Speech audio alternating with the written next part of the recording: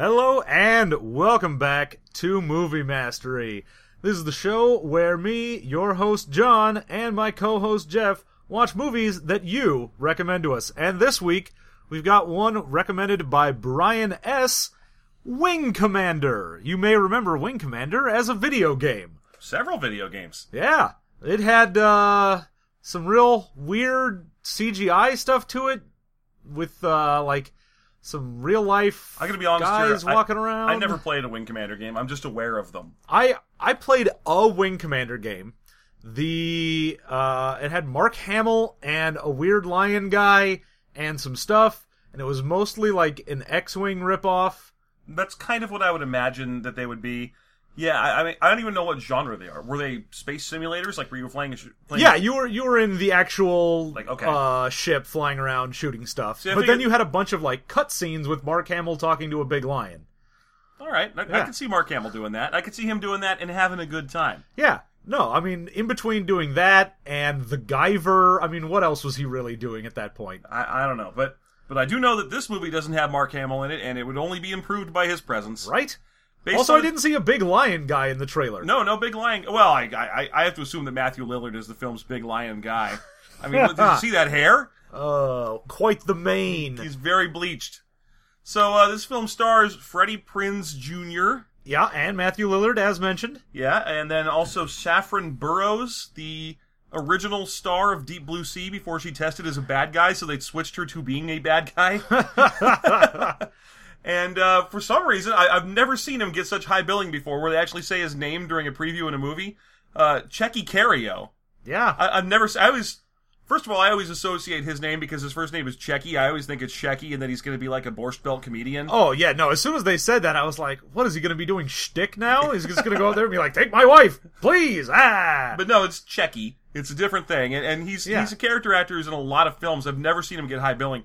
Also, I wonder what came out right before this, because this trailer was cut for Matthew Lillard, and not for Freddie Prinze Jr. I mean, you can tell it's going to be one of those two guys and a girl save the world type things, like your Stealth or something. Okay, honestly, watching this, the trailer really, really looked like Battlestar Galactica. Yeah. Like, it just looked like sort of splitting the difference between the old Battlestar Galactica and the new Battlestar. Yeah. So it was like, oh, we're guys that are pilots and we're gonna save the world and we're out doing that, but it was way goofier. Well, it's got the dynamic of one serious guy, the woman who's going to fall in love with that serious guy, and their zany friend. Well, there's always I'm a serious guy, I'm a girl who's way more competent than everyone else, yeah, and the goofy friend. It's Harry Potter, it's everything you've ever seen. It's the only way you're allowed to put three characters in the forefront of a movie, is if one of them is a hyper-competent woman, one of them is a total goofball, and one of them is a lead role played by Freddie Prinze Jr. It's the only way you're allowed to do this. So we can already tell Saffron Burrows is going to fall in love with Freddie Prinze Jr., and I would put 75% odds on Matthew Lillard dying. It's entirely possible. Maybe. It looks maybe a little too shticky for him to die, maybe a little too slapstick. Yeah, but that's the whole thing with those characters, is that they end up going like, oh, I'll save you, protagonist, and then dying somehow. Yeah. Oh, I'm gonna have a serious turn of heart here at the last possible second. I'll show you that I can be a good pilot. But seriously though, what movie came out right before this where they recut it because Freddie Prinze Jr.'s number was down and Matthew Lillard's was way, way up? I don't know. When did this come out? Was this Scream? Is this Scream time? It might have been Scream time, because this is sometime in the late 90s, so it might have been a Scream movie that did that. Because the way they cut it, they're like, it's all Matthew Lillard lines. You're lucky if you can spot Freddie Prinze Jr. in the thing. Yeah, he gets a couple lines, but it's mostly the Lillard. Yeah, which is Maybe weird. It was Scooby-Doo. Oh, could have been Scooby-Doo. This is right after his star briefly rose. Oh, Matt. It's him and Checky Cario are really riding that Wing Commander wave. Okay, so there's my prediction. I think that there's about a 75% chance that what's-his-face will die. You got anything? Yeah, so, I mean, I already said what I assume the dynamic is. I'm not even sure from the trailer that we'll even see the Kilrathi. Oh, yeah. That they're at war with. They mention them and then they show their ships, but it might be that you never see in the ships. Yeah, I don't know if they had the budget to make a giant lion man. Yeah. So, or they had the budget, but they didn't know how to use it, like in films like, say, for example, Contact. Yeah, like, my prediction is one shot. Yeah. They get one opportunity to show every Lion Man. They'll show the Kilrathi for 1 second, and it'll look like the main character's dad. Yeah, that's exactly He'll it. be like, son, our actual appearance would blow up your brain, so I'm here as your dad to talk about how you shouldn't get too worried about it. Or it could be like Ender's Game, where they're just described as bugs and you get one shot of one at the end. Yeah, no, that's sort of my assumption. They'll Yeah. go, oh, they're big lion men, and then maybe get like a shot in the background when they talk about them. They're like, these are the Kilrathi, and it's just like a static picture. Yeah. By the way, if you ever want to hear me really angry when I'm reviewing movies, someone send us a recommendation for Contact, because that movie pisses me off like no other movie ever has. All right, there you go. So, All right, I we think- will. We'll be back after watching Wing Commander. Stay tuned.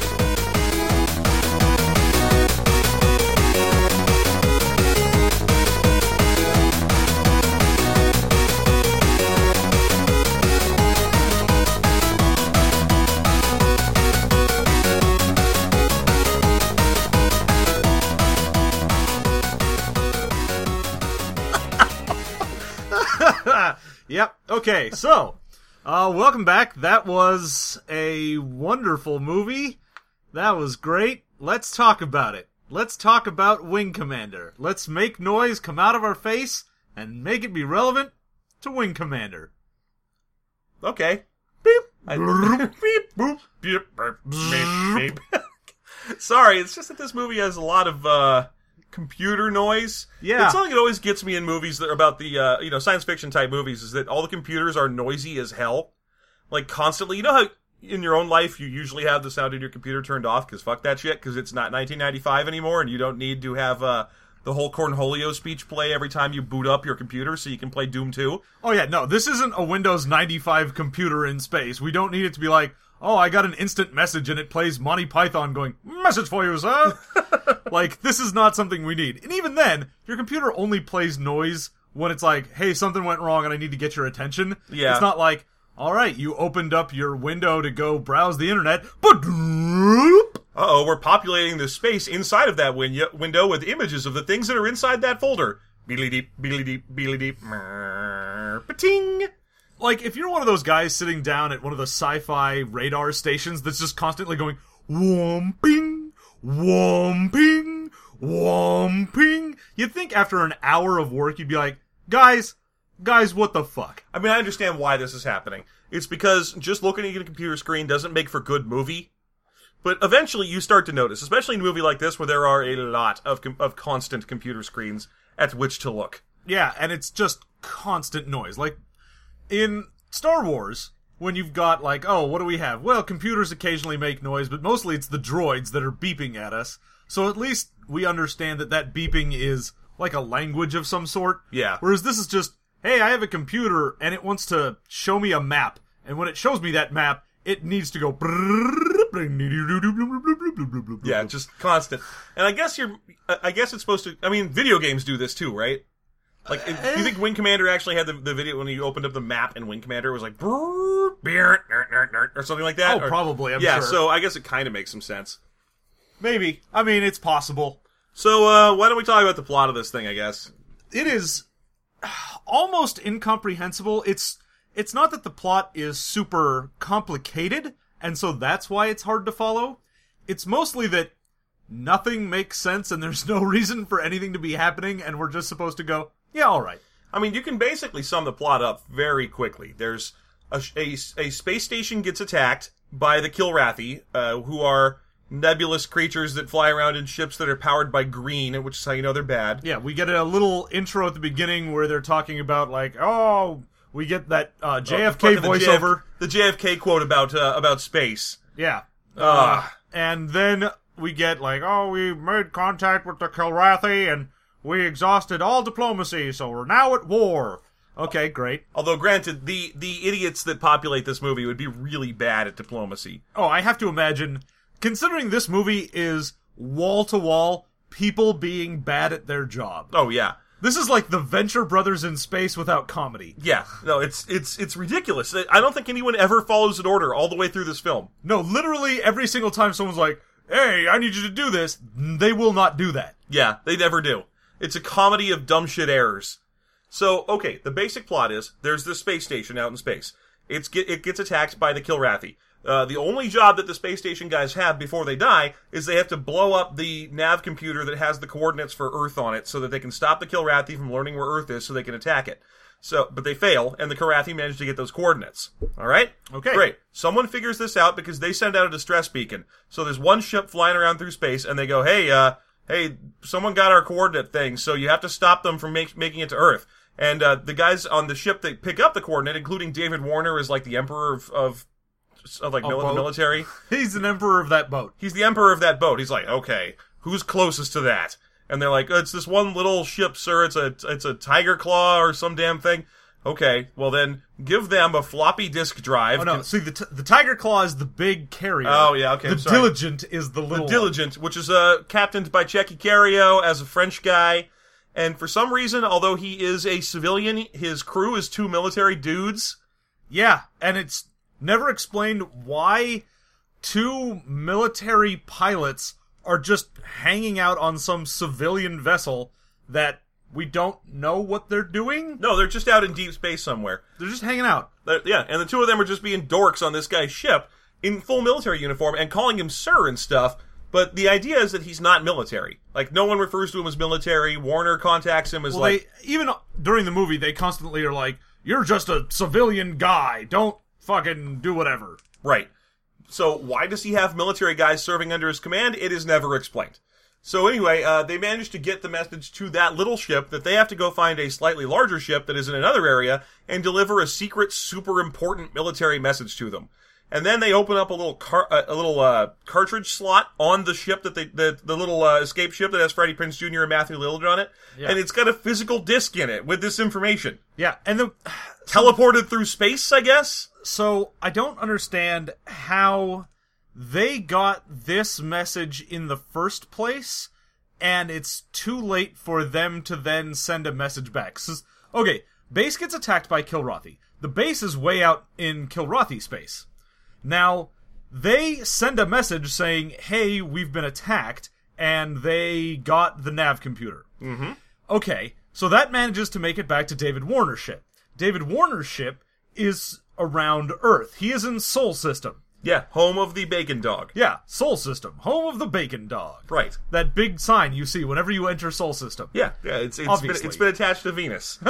The red planet. The red planet in this film. So David Warner's ship gets the distress call of, hey, we were attacked, they took our nav computer.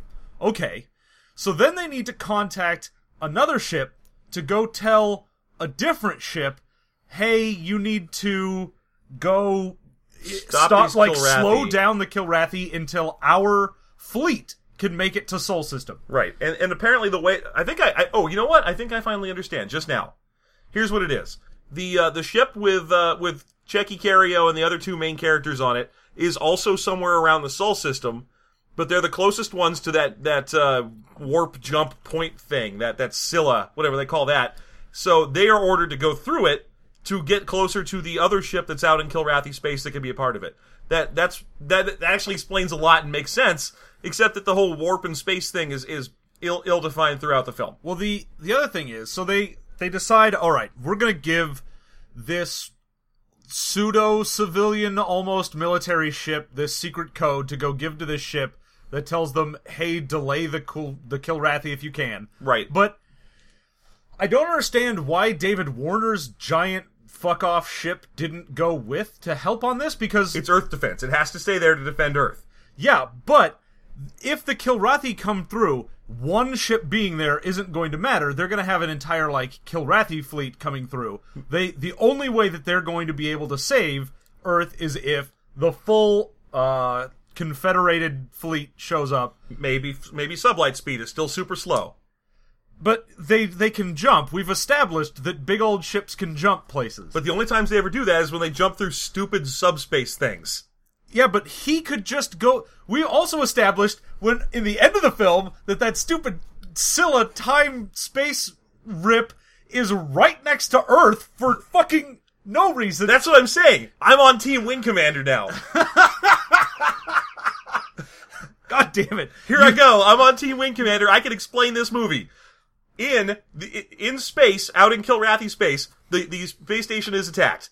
They manage to get a message somehow by sending out a drone or something. That's what they do. They launch a drone. That drone manages to get a message to David Warner's ship, which is orbiting Venus in Earth space. They say, oh crap, we have to get out to the Scylla, which is the warp point thing, but it's pretty far from here, and the only way for us to get to it would be sublight travel, which is fairly slow. So they say, who's closest to it in sublight ranges? And it comes up to be some French guy in a weird old trader ship, and he has 2 military dudes on his ship. They're close enough to us that we can message them, but they're also fairly close to the warp point thing that we need. So let's contact them. They contact them, they go through the warp point, that gets them to kill Rathy Space faster than David Warner's ship could have gotten to the warp point. Okay. Explained! Now, the other question I have is, why didn't they just send a message along? Like, they got the message from the base. I know, they could have sent a video message. I mean, they actually literally were talking to David Warner on a little TV for a couple of minutes. Why didn't they just record that? Because the first thing that happens when they get to the Tiger Claw, which is the base of operations for most of the movie, when they get to the Tiger Claw, the first thing the Tiger Claw captain and vice captain or whatever say is, we don't believe you. Yeah, you have this encrypted disk with military encryption that has, like, protocols that only military people would be giving us, but maybe you're just some fucker. Maybe you warped out here to the middle of nowhere to fuck with a ship that you couldn't find without knowing where it is in the first place, just for fun. Yeah, just for funsies. You want us to go, I don't know, into Kilrathi space because it amuses you. I almost feel like we should start this one over, because we've been talking for 15 minutes and it doesn't make any sense. Okay, no, because that's the experience. That is the Wing Commander experience. Alright, so nothing makes sense. Why don't we just pause for a second and set our cast of characters? Okay, alright. So, we have David Warner. He's the emperor of a spaceship, and he doesn't matter for most of the movie. We have Checky Green, our Borscht Belt comedian. We have Checky Cario. He is Captain Taggart. He runs a little ship with 2 military guys on it. And later in the film, it is suddenly revealed that he's actually military, and he's just been keeping that a secret for no damn reason. Yeah, okay, we have our 2 military guys on his boat. We have Freddie Prinze Jr. and Matthew Lillard. Freddie Prinze Jr. is playing a guy named J.G. something. And J.G. Wentworth. J.G. Wentworth, and he sucks. He's like the worst character. He is the main character of the movie. His big deal is that he is half pilgrim.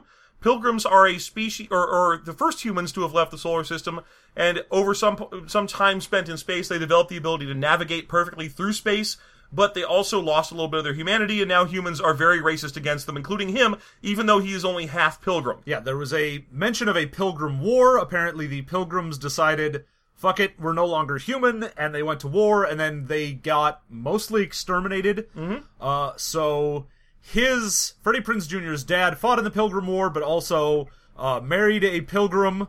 So we get sort of a weird Vietnam thing going on there. Yeah, he fought in the Pilgrim War, and then he married a pilgrim, and I believe he taught her the secret of growing maize. Ah, there we go. Yeah.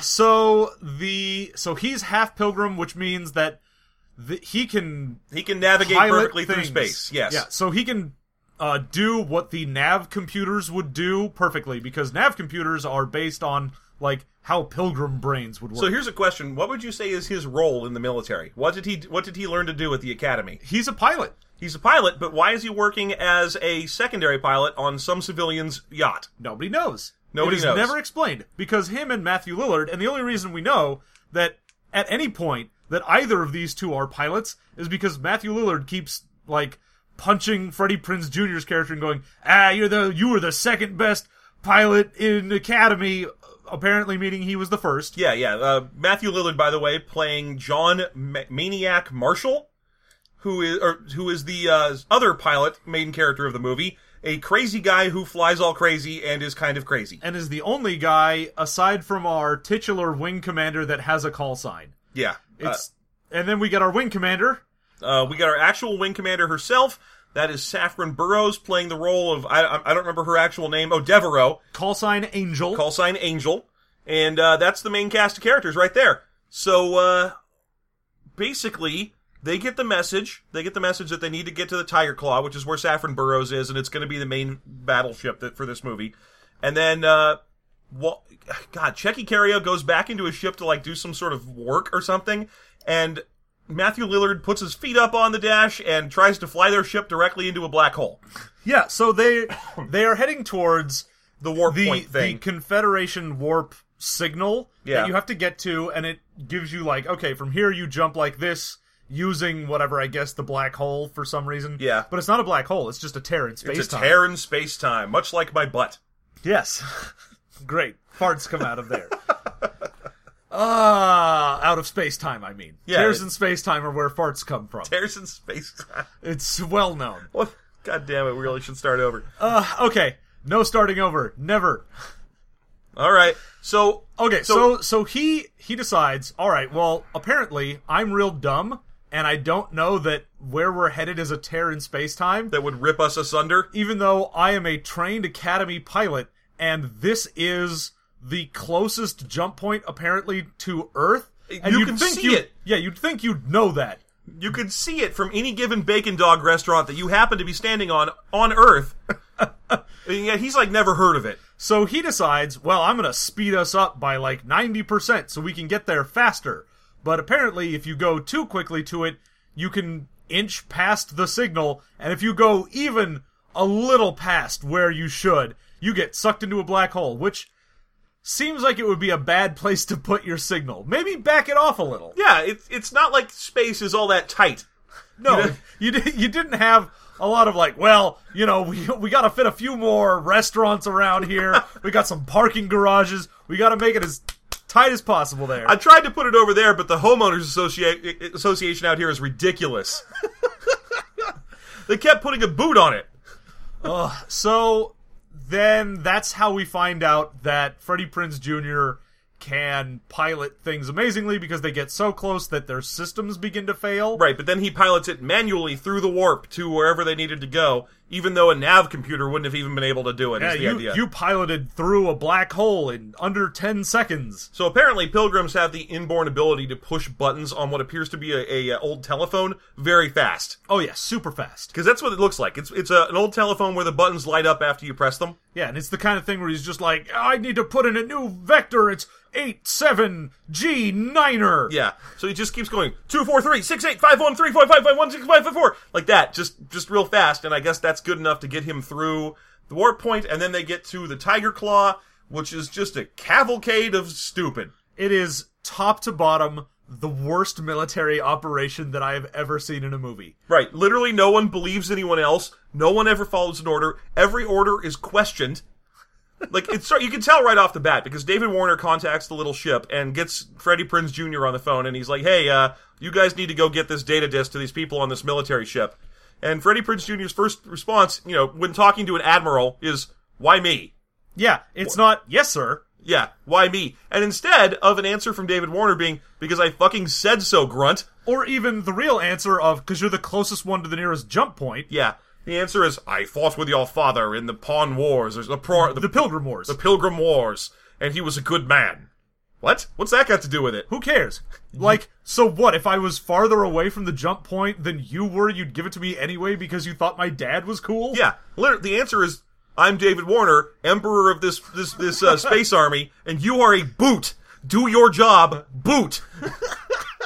But that's not what happens in the movie. Instead, he says, why me? I don't even want to do that. Oh, golly shucks, I don't know, Admiral. Yeah. Great. So, then they get to the Tiger Claw, and on the Tiger Claw, the French captain, Taggart, Checky Cario, is immediately questioned for why he isn't a secret traitor trying to betray them. Which, okay, so we've got the actual captain of the Tiger Claw. Jurgen Prochnow. Or no, that's not him, No. that's the vice captain. Yeah, no. The main captain of it is a weird-looking guy. He's a character actor. He's been in other movies. He looks like, who's the guy who played Monk? Fucking, Really? You think he looks like the guy who played Monk? yeah. That guy. That yeah. guy. Fucking that guy. I don't remember his name You know, either. he was on Wings. Tony Shalhoub. Tony Shalhoub. He looks like a balder Tony Shalhoub. Well, no, he looks like David Suchet because he is Poirot. And the more civilized air of space is suitable for the lungs of Poirot. Because he actually is Poirot. Yeah, so it's the guy who played Poirot. Yeah. But He's he the looks first like captain. Tony Shalhoub, and I don't care. Fine, he looks like Tony Shalhoub. Anyway, this guy is maybe the only person in here that possibly is decent at his job, but even then, every commander is so just completely a pushover to everyone subordinate to them. Well, let's get to the next big conversation that happens in the film. Yeah. Because Maniac goes off to look around at things, and then Freddie Prinze Jr. just hops into the nearest fighter ship just to sit in it and be like, "Yeah, this is cool."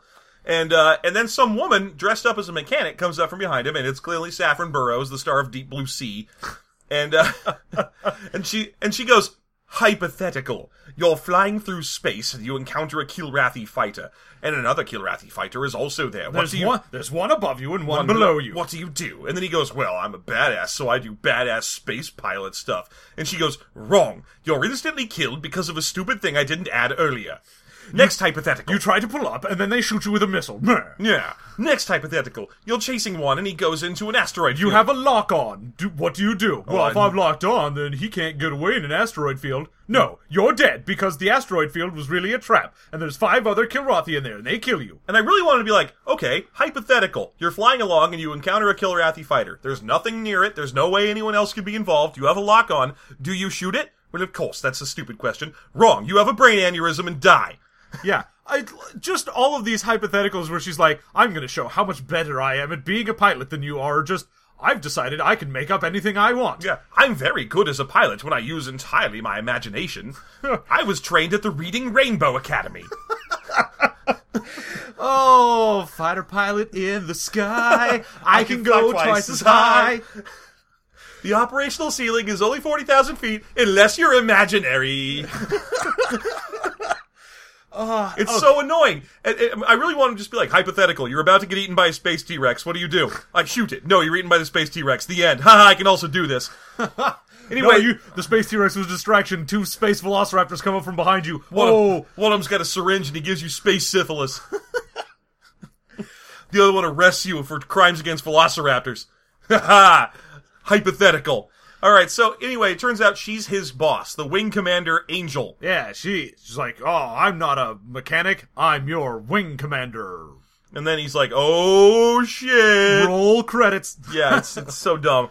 I guess at that point they go off to meet the rest of the pilots, of which there are 2 that have names. Yeah, we get Hunter and Rosie. Hunter and Rosie. Rosie is Matthew Lillard's love interest. She's and I wish Hunter was Freddie Prinze Jr.'s love interest. It would make the movie a lot better. They get pretty close to each other. They've got that. Oh, I hate you so much. I'm gonna fuck you so angrily later. Hunter's got a strong Australian accent, and he is racist against the Pilgrims, like more than anyone else. Well, him and the sub-commanding officer. The sub-commander. Those 2 are basically defined by the fact that they remember the Pilgrim War more harshly than the other people.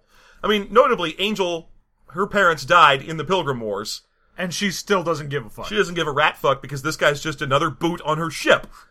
But not that matters. She keeps barking orders at him, and he keeps going, is that an order or a suggestion? No, that's what she said. Because he always goes, well, I don't know that I want to do that. And she's like, well, was that an order or suggestion? He's like, oh, I guess it was an order. Wait a minute, am I in the military? I keep forgetting if I'm in the military. Would you remind me? And then she's like, instead of saying, go do 1,000,000 push-ups, she's like, oh, sit down. I'll have a conversation. Oh, honey. Oh, gosh. I'm going to break protocol for the only time I've ever done it in the past 3 minutes. Okay, so Matthew Lillard makes friends with people by being the most annoying, stupid jackass possible. Oh, yeah. And then as soon as they are ready to actually kick his ass, he goes, I have scotch. Yeah, and they're like, you're my friend. Yeah, basically, imagine if it was Jake Busey from Starship Troopers, and you're there and you're done. Yeah. It's the same character doing the same dumb bullshit. So, the only difference is that he's a fighter pilot instead of a grunt on the ground, and instead of booze, Jake Busey shows up with a rad electric space violin. Which, I'm way more inclined to like a big idiot if he has a rad space violin than if he has booze. Yeah, I don't really care about I mean, they should already have booze on the ship.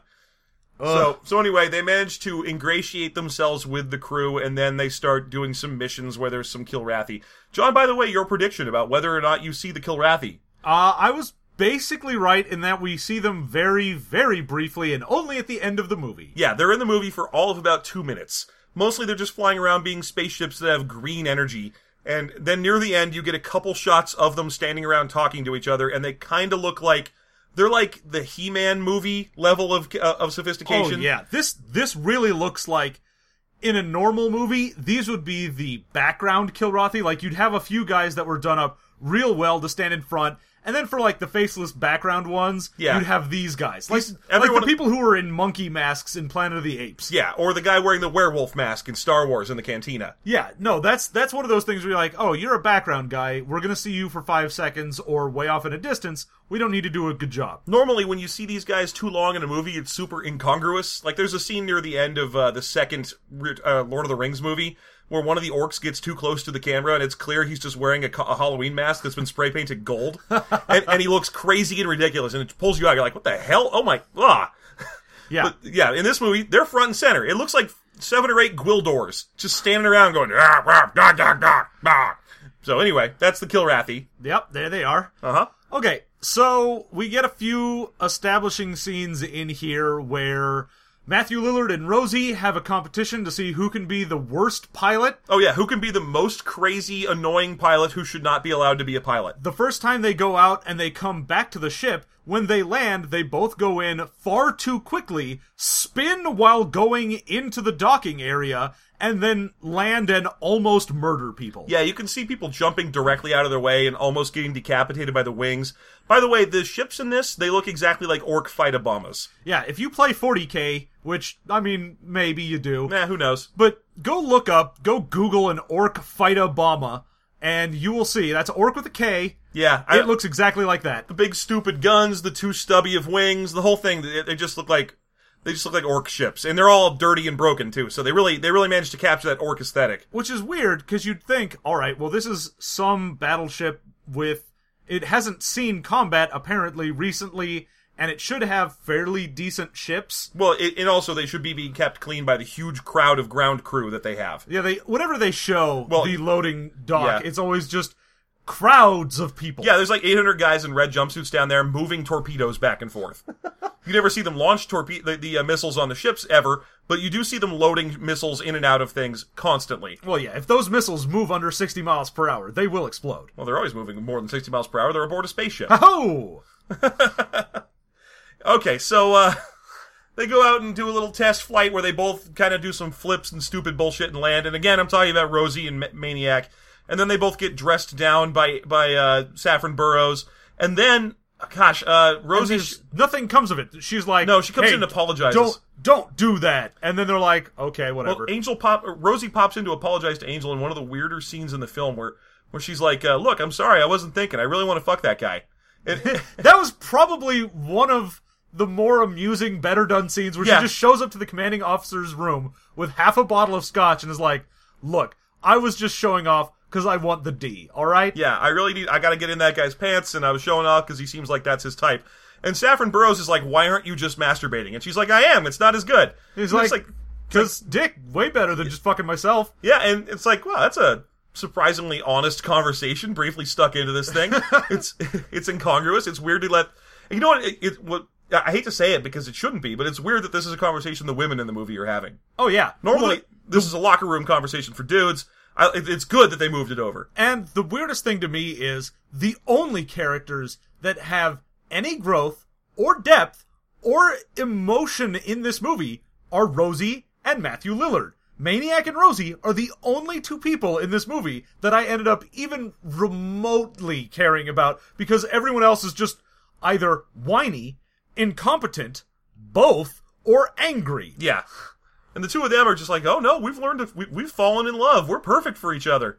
Anyway, my prediction that Matthew Lillard was going to die in this film because he's the third guy out of a 3-person fighter pilot team was wrong just because the love interest wasn't mentioned in the trailer. Because she's introduced so they can kill her. Oh yeah, we get a wonderful fridging of Rosie because... Oh, it's her own fault. Don't call it... I mean, she still is getting fridged. I mean, absolutely. Oh, yeah. To power up Matthew Lillard's superpowers.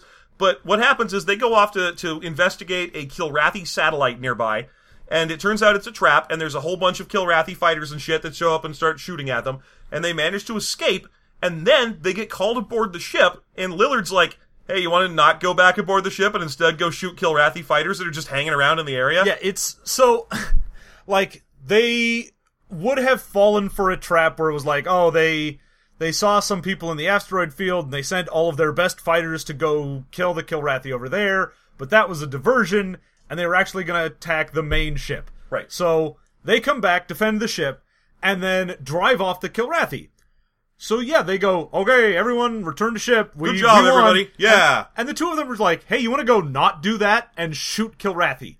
Like, at that point, 2 lone fighters are chasing after the, 7 or 8 Kilrathi destroyers or whatever that flew away. Who cares what? Yeah, they keep getting described as cruisers and destroyers.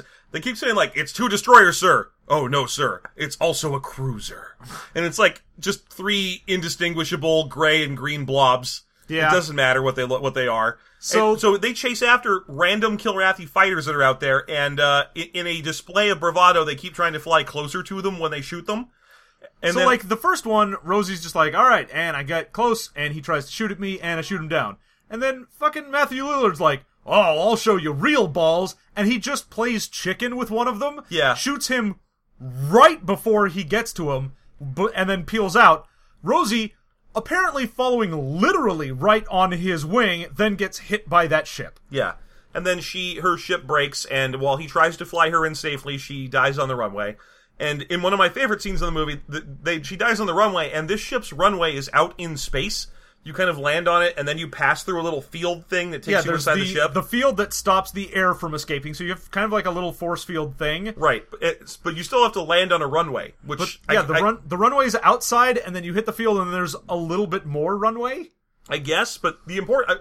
I assume the runway is either magnetized or just has localized gravity or something, because otherwise, why would you bother touching it? You're in space. Yeah. The whole thing, it's like a fighter ship and an aircraft carrier. They basically throw space out the window. There's sparks flying everywhere in space. There's all kinds of shit that can't possibly happen. So she lands badly on the runway and her ship catches on fire out there, which, okay, that actually does make sense because that's oxygen that's lighting on fire as it vents out from the ship.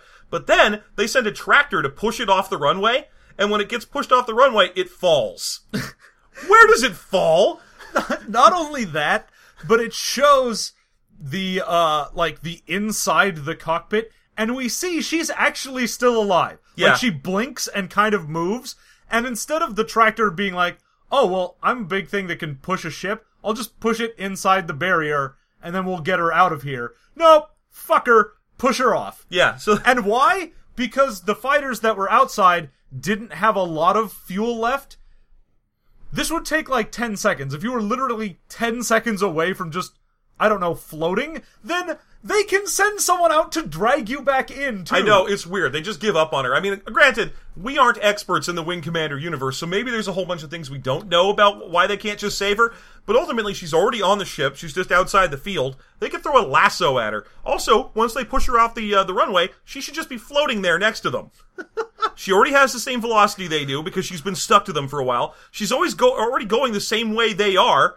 So they could just lift her up out of the way and she'd just keep floating along at the same speed as them because that's how space works. But no, she falls like a hot rock to nothing. Which made me almost think that she was going to come back at some point because I was like, oh, well, she's clearly alive. Yeah. They just pushed her off the ship. Maybe her ship will begin slightly functioning and she'll come in at some crucial point. But no, she just dies. She just dies.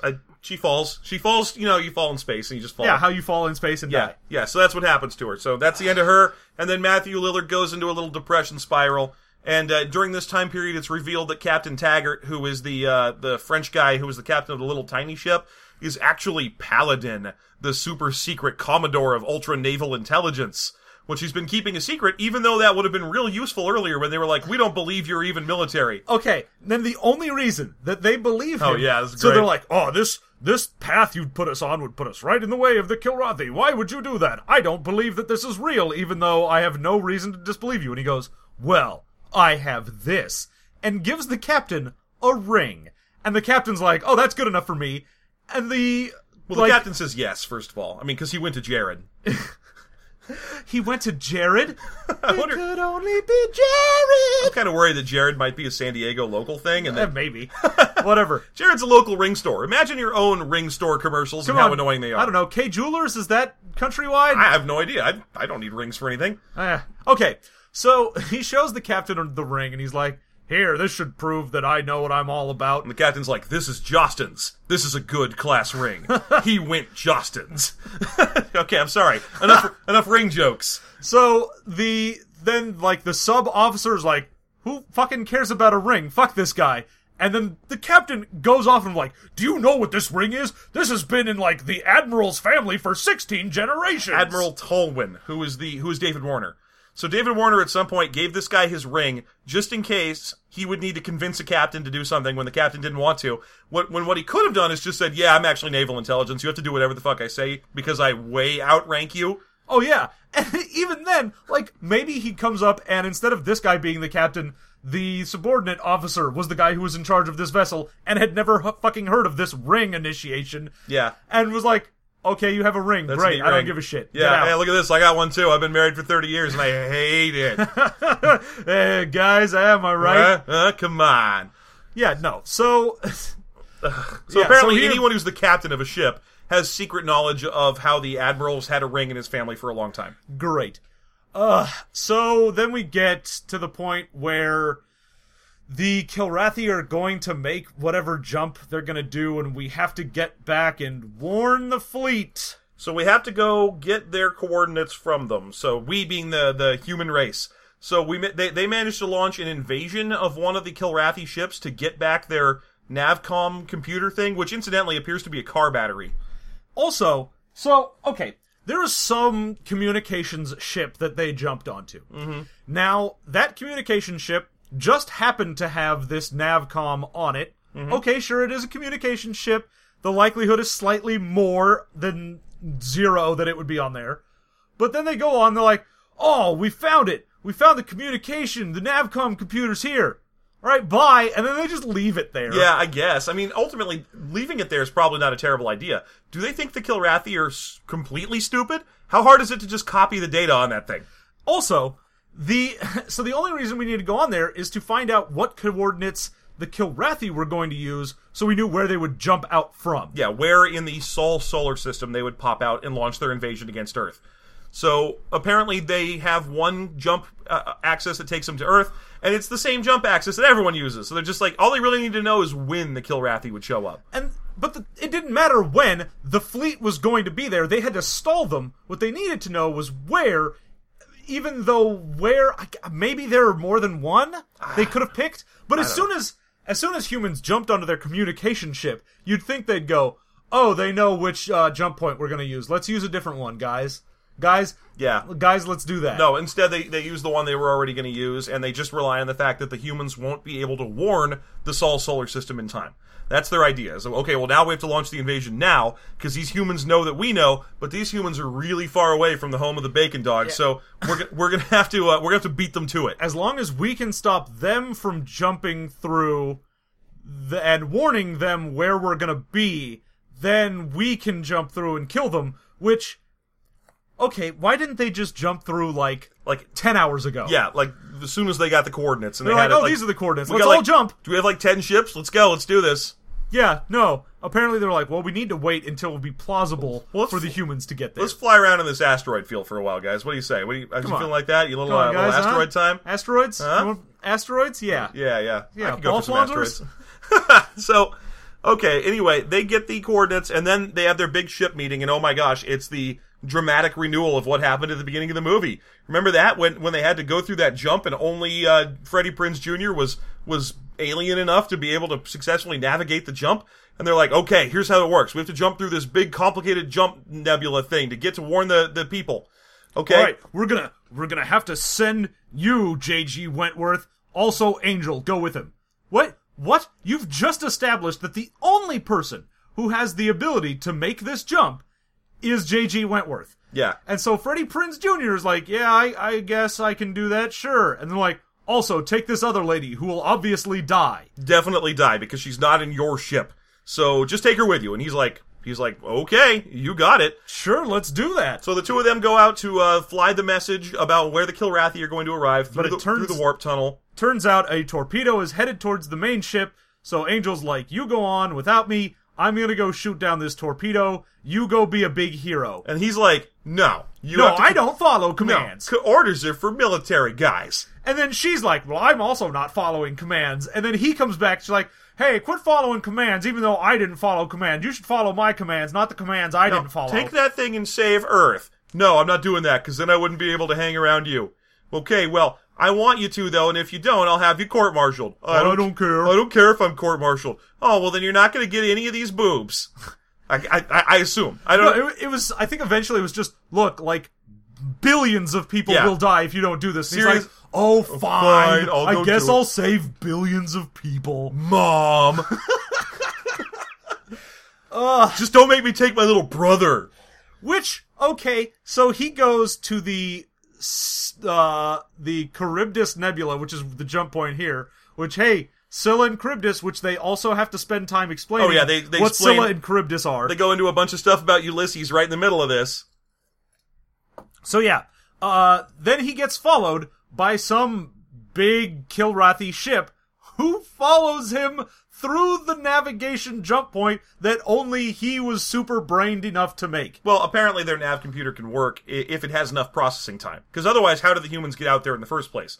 It's because you have to line up, just like when you had to get to that beacon. They have to line up at the beacon and go like, all right, nav computer, do your thing. And it goes, beep, boop, boop, beep, boop, boop, boop, boop, boop, beep, beep, boop, like that, like a fucking Bill and Ted movie, for an hour. And then it goes, ding, sir, I have calculated a vector through that thingamabob. So normally, you have to sit there and wait. Apparently, the Kilrathi don't, because they have cool Kilrathi technology. Except the whole point, I assumed, was that the Kilrathi didn't have those computers. Well, see, my thing is, the Kilrathi had the computers, they just didn't know where Earth was. That was the big, for me, that was what came across. The whole point of the movie is that the Kilrathi, this is the first time they've ever figured out where Earth is. And they're like, well, we can just go fucking wipe them out. Take them and their stupid bacon dogs and blow it off the map. Whereas I assumed throughout the entire thing watching this that the only reason the Kilrathi hadn't done anything is they didn't have the nav computers that the humans had, because they had said before that the nav comms were based on pilgrim brains. And so the only reason that the humans have it is because they based it off pilgrims, and that's why the Kilrathi Well, in that case, the Kilrathi can't be all that stretched out across the universe, because they can't make warp jumps. Which means you could pretty much just be like, alright, as humanity, we're just going to take everything that's not within sublight distance of the Kilrathi homeworld, and we're fine. We're done. Hey guys, you want to come kill us because you're big, mean cat monsters? Too bad, because you can't get here without having to spend thousands of years in sublight speed. Yeah, I don't know. Whatever. So it doesn't matter. Whatever. This Kilrathi makes the jump with Freddie Prinze Jr. and shoots at him.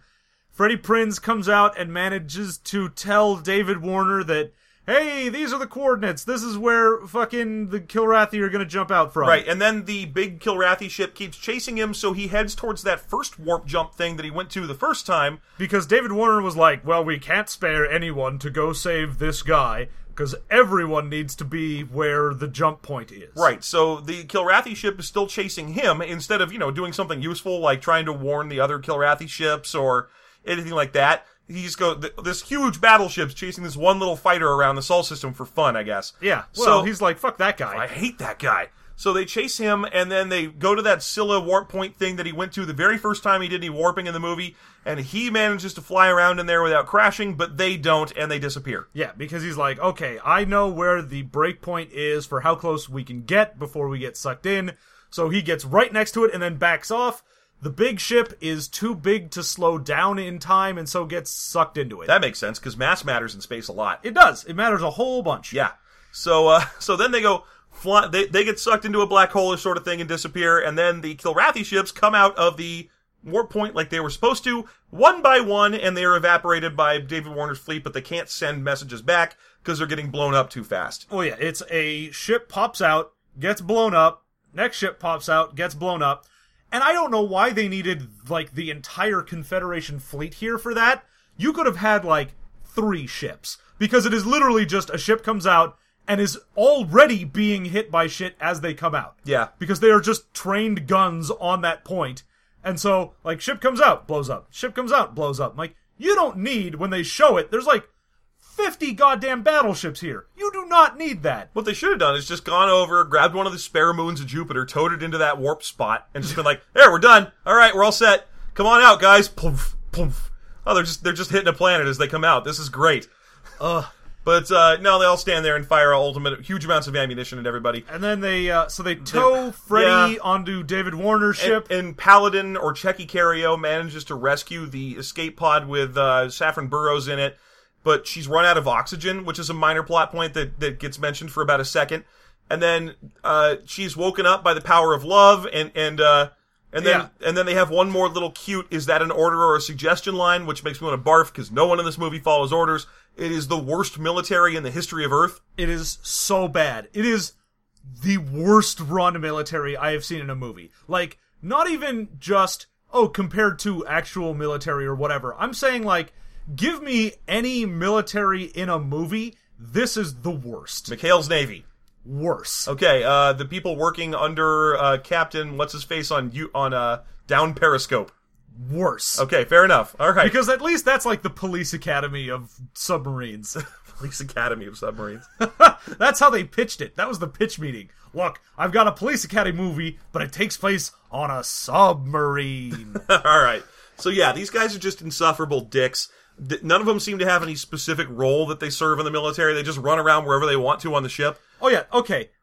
You know what? Fuck it. Let's get to our least favorite and most favorite in this movie. It's actually the right time to do that. We have about 5 minutes left. Okay, so your favorite thing in this movie, we'll go with that. What thing did you like most in Wing Commander? God, give me something, anything. Oh my god, this movie was just so boring and bad. I liked...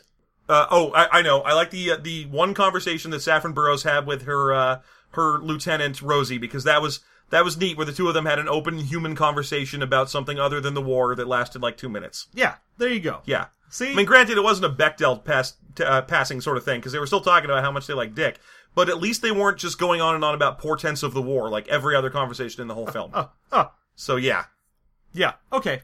So that's my favorite. Yours? My favorite thing in the movie is definitely going to be, I want to say, the relationship between Rosie and Maniac, because... But Maniac sucks so much. Thing is, I don't hate Maniac, because at least he had a personality. Yeah. Like, everyone else in this film is so goddamned boring and terrible, and he was the only one who was like, hey, I have a personality quirk. I'm loud and...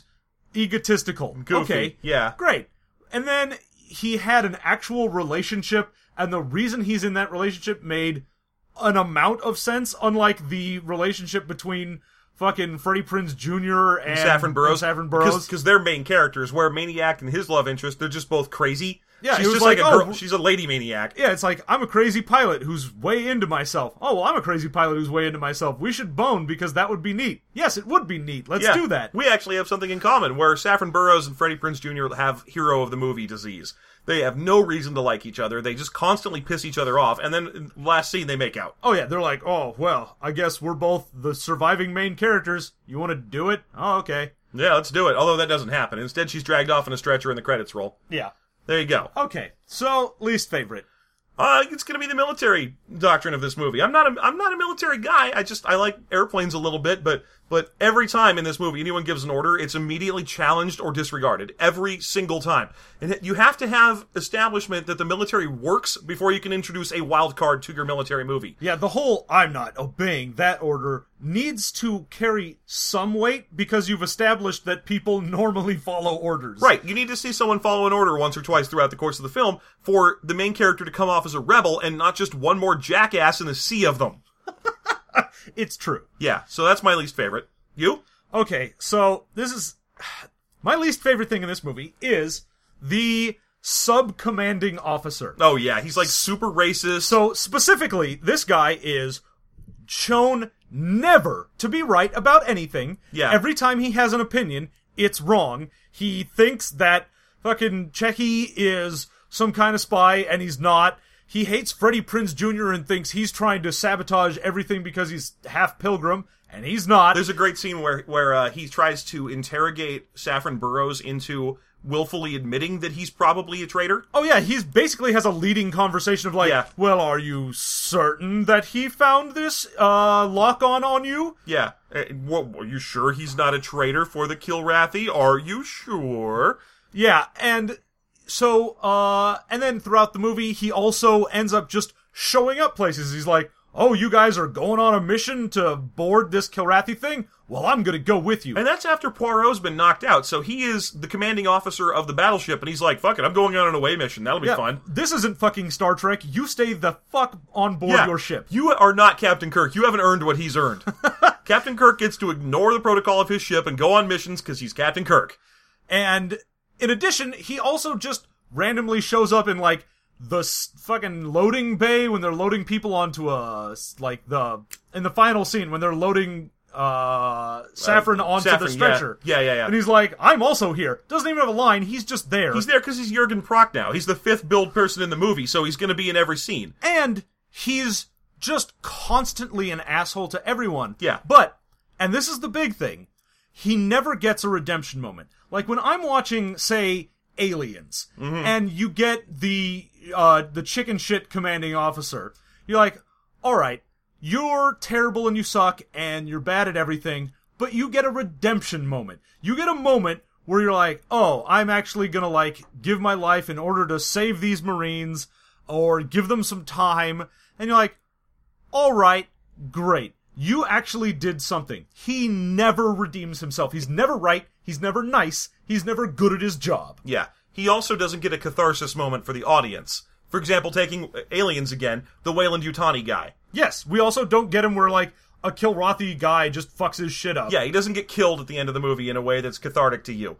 A T-Rex doesn't need him or anything. He's just bad and terrible, and then he goes on being bad and terrible at the end of the film. Which, okay, that's fine. That's close to real life, You have a shitty boss, they're not going to get fired just because they're shitty. They're your boss. Yeah. So I understand it, it's just weird in a film. Yeah, in film logic, this made no sense for him to be a character here. He also didn't provide any sort of tension, because even if he gave a command that's like, I don't want that pilgrim guy piloting a thing, he would immediately be ignored because no one obeys commands. Well, because Poirot was way more interested in Checky Cario. So he'd be like, hey, Gerald. Gerald is Jurgen Prochnow's character. He'd be like, hey, Gerald, what do you think we should do right now? Well, sir, I hate that fucking pilgrim, and I want to turn around and go the other way than we're going right now. And then Checky Cario would be like, that is a bad idea. And the captain would be like, yeah, I agree with Checky Cario, who is incongruously on the bridge because I think he's a civilian, but we're going to do what he says. It's like if Riker had been constantly ignored in favor of Troy. What do you think we should do, Deanna Troy? Well, I think that one of them is slightly nervous, Captain. That's my reading. Great, we're gonna run on that. Sir, that's what we want. Sir, I have military advice. Yeah, we're gonna go off what the psychologist says, because she's got cleavage paint. Okay, so there you go. Final ratings for this, the way we do that. Each of us is gonna give a score between 1 and 5. We're gonna add that together to give you a score out of 10. Jeff, scoring this film 1 to 5, what do you give it? 2. A2. A2 because sometimes the visual effects were kind of cool. I like some of the ship designs, not a lot. Like, literally, I think I just like the one type of fighter, which there is only one type of fighter, because you see the Kilrathi fighters, and the Kilrathi fighters literally look like the game Wing Commander. The actual fight scenes in this in space are just lifted from Wing Commander. Oh yeah, they could just be shots from an updated version of Wing. It's similar to how the Doom movie had 1 or 2 shots in it that were just Doom, just for fun. So there were a couple of visual effect shots that were not atrocious, and for me that kind of held my attention more than some of the other movies we've seen. All right, so 2. Yeah. For me, I am also going to give it a 2. It was incomprehensible and infuriating, but it was enough to keep me watching. Like, because it was so incomprehensible, I was more invested in hearing what the fuck was going on so I could maybe figure out what the plot was. And let's be honest here, Checky Cario's French accent was not helping with that. Oh my god, I could not understand half of what he was saying. You could hear things he was saying and they would come out wrong. He'd be like, we've come to a planet of 10,000 missing metal women. like, the fuck did you just say? Did you just say 10,000 missing metal women? And no, he said men and women. But the way his French accent comes, metal women. He's like, metal women? What? Is this the planet where heavy metal was made? What's going on? Yeah, no. So, even though it was real bad, it at least had enough going for it that I didn't, fall asleep. So, not good, but not so boring that I can't follow it. Yeah, I think my favorite of the misheard Checky Cario lines is when he said, "Let me see what's under your shirt." And he actually said that, but it sounded like he was saying something else. But "let me see what's under your shirt" to Freddie Prinze Jr. is so incongruous that you're like casting about for what the hell did he just say? What was that garbled into? But no, he wants to see some necklace that Freddie Prinze Jr. has. It's a switchblade that proves he's a pilgrim. Yay. Yay. Alright, there you go. It's a 4 out of 10. Yep, so 4 out of 10 for Wing Commander. Would you recommend people watch this film? Don't do it. It's bad. Watch anything else. Any kind of space movie. Do you have any space movie recommendation for something they should watch instead? Honestly, watch... I've already seen them all, right? Yeah, you've seen Star Wars. Watch Star Wars. Watch this or watch Serenity. Yeah, come on. Just do it. Go watch Battlestar Galactica again. Yeah, just stop at the end of Season 3. Yeah, there you go. Right? That's fine. Yeah, because, God, I kept watching and... I know some people like that 4th season of Battlestar Galactica, but boy... There you go. Alright. There's our recommendation for Battlestar Galactica. First 3 seasons. Alright, so thank you very much for listening to Movie Mastery. If you've got any suggestions for movies that we should watch, you can get at us systemmastery@gmail.com. We are System Mastery on Twitter, System Mastery on Facebook. Leave us a message anywhere we are on social media. You can find us. Let us know what you want us to watch. And if you actually do send us something to watch, then we will weight that a little heavier in our random roll. More than that, actually. If you send us something, or if you send us a recommendation and we can't find it, then we won't watch it. That happened today, because the first thing I rolled was 1979 Captain America. And unfortunately, that is impossible to find. I couldn't even download it. I couldn't even illegally download it, which I would certainly never do. Certainly. But, I couldn't if I wanted to. So if you want us to watch 1979 Captain America, you're going to need to give us the hookup. Yeah. So, if you've got anything else that you want us to see, or any recommendations for what you want to see on the show, let us know. Otherwise, I am John, this has been Jeff. Thank you so much for listening to Movie Mastery, and we will see you next time.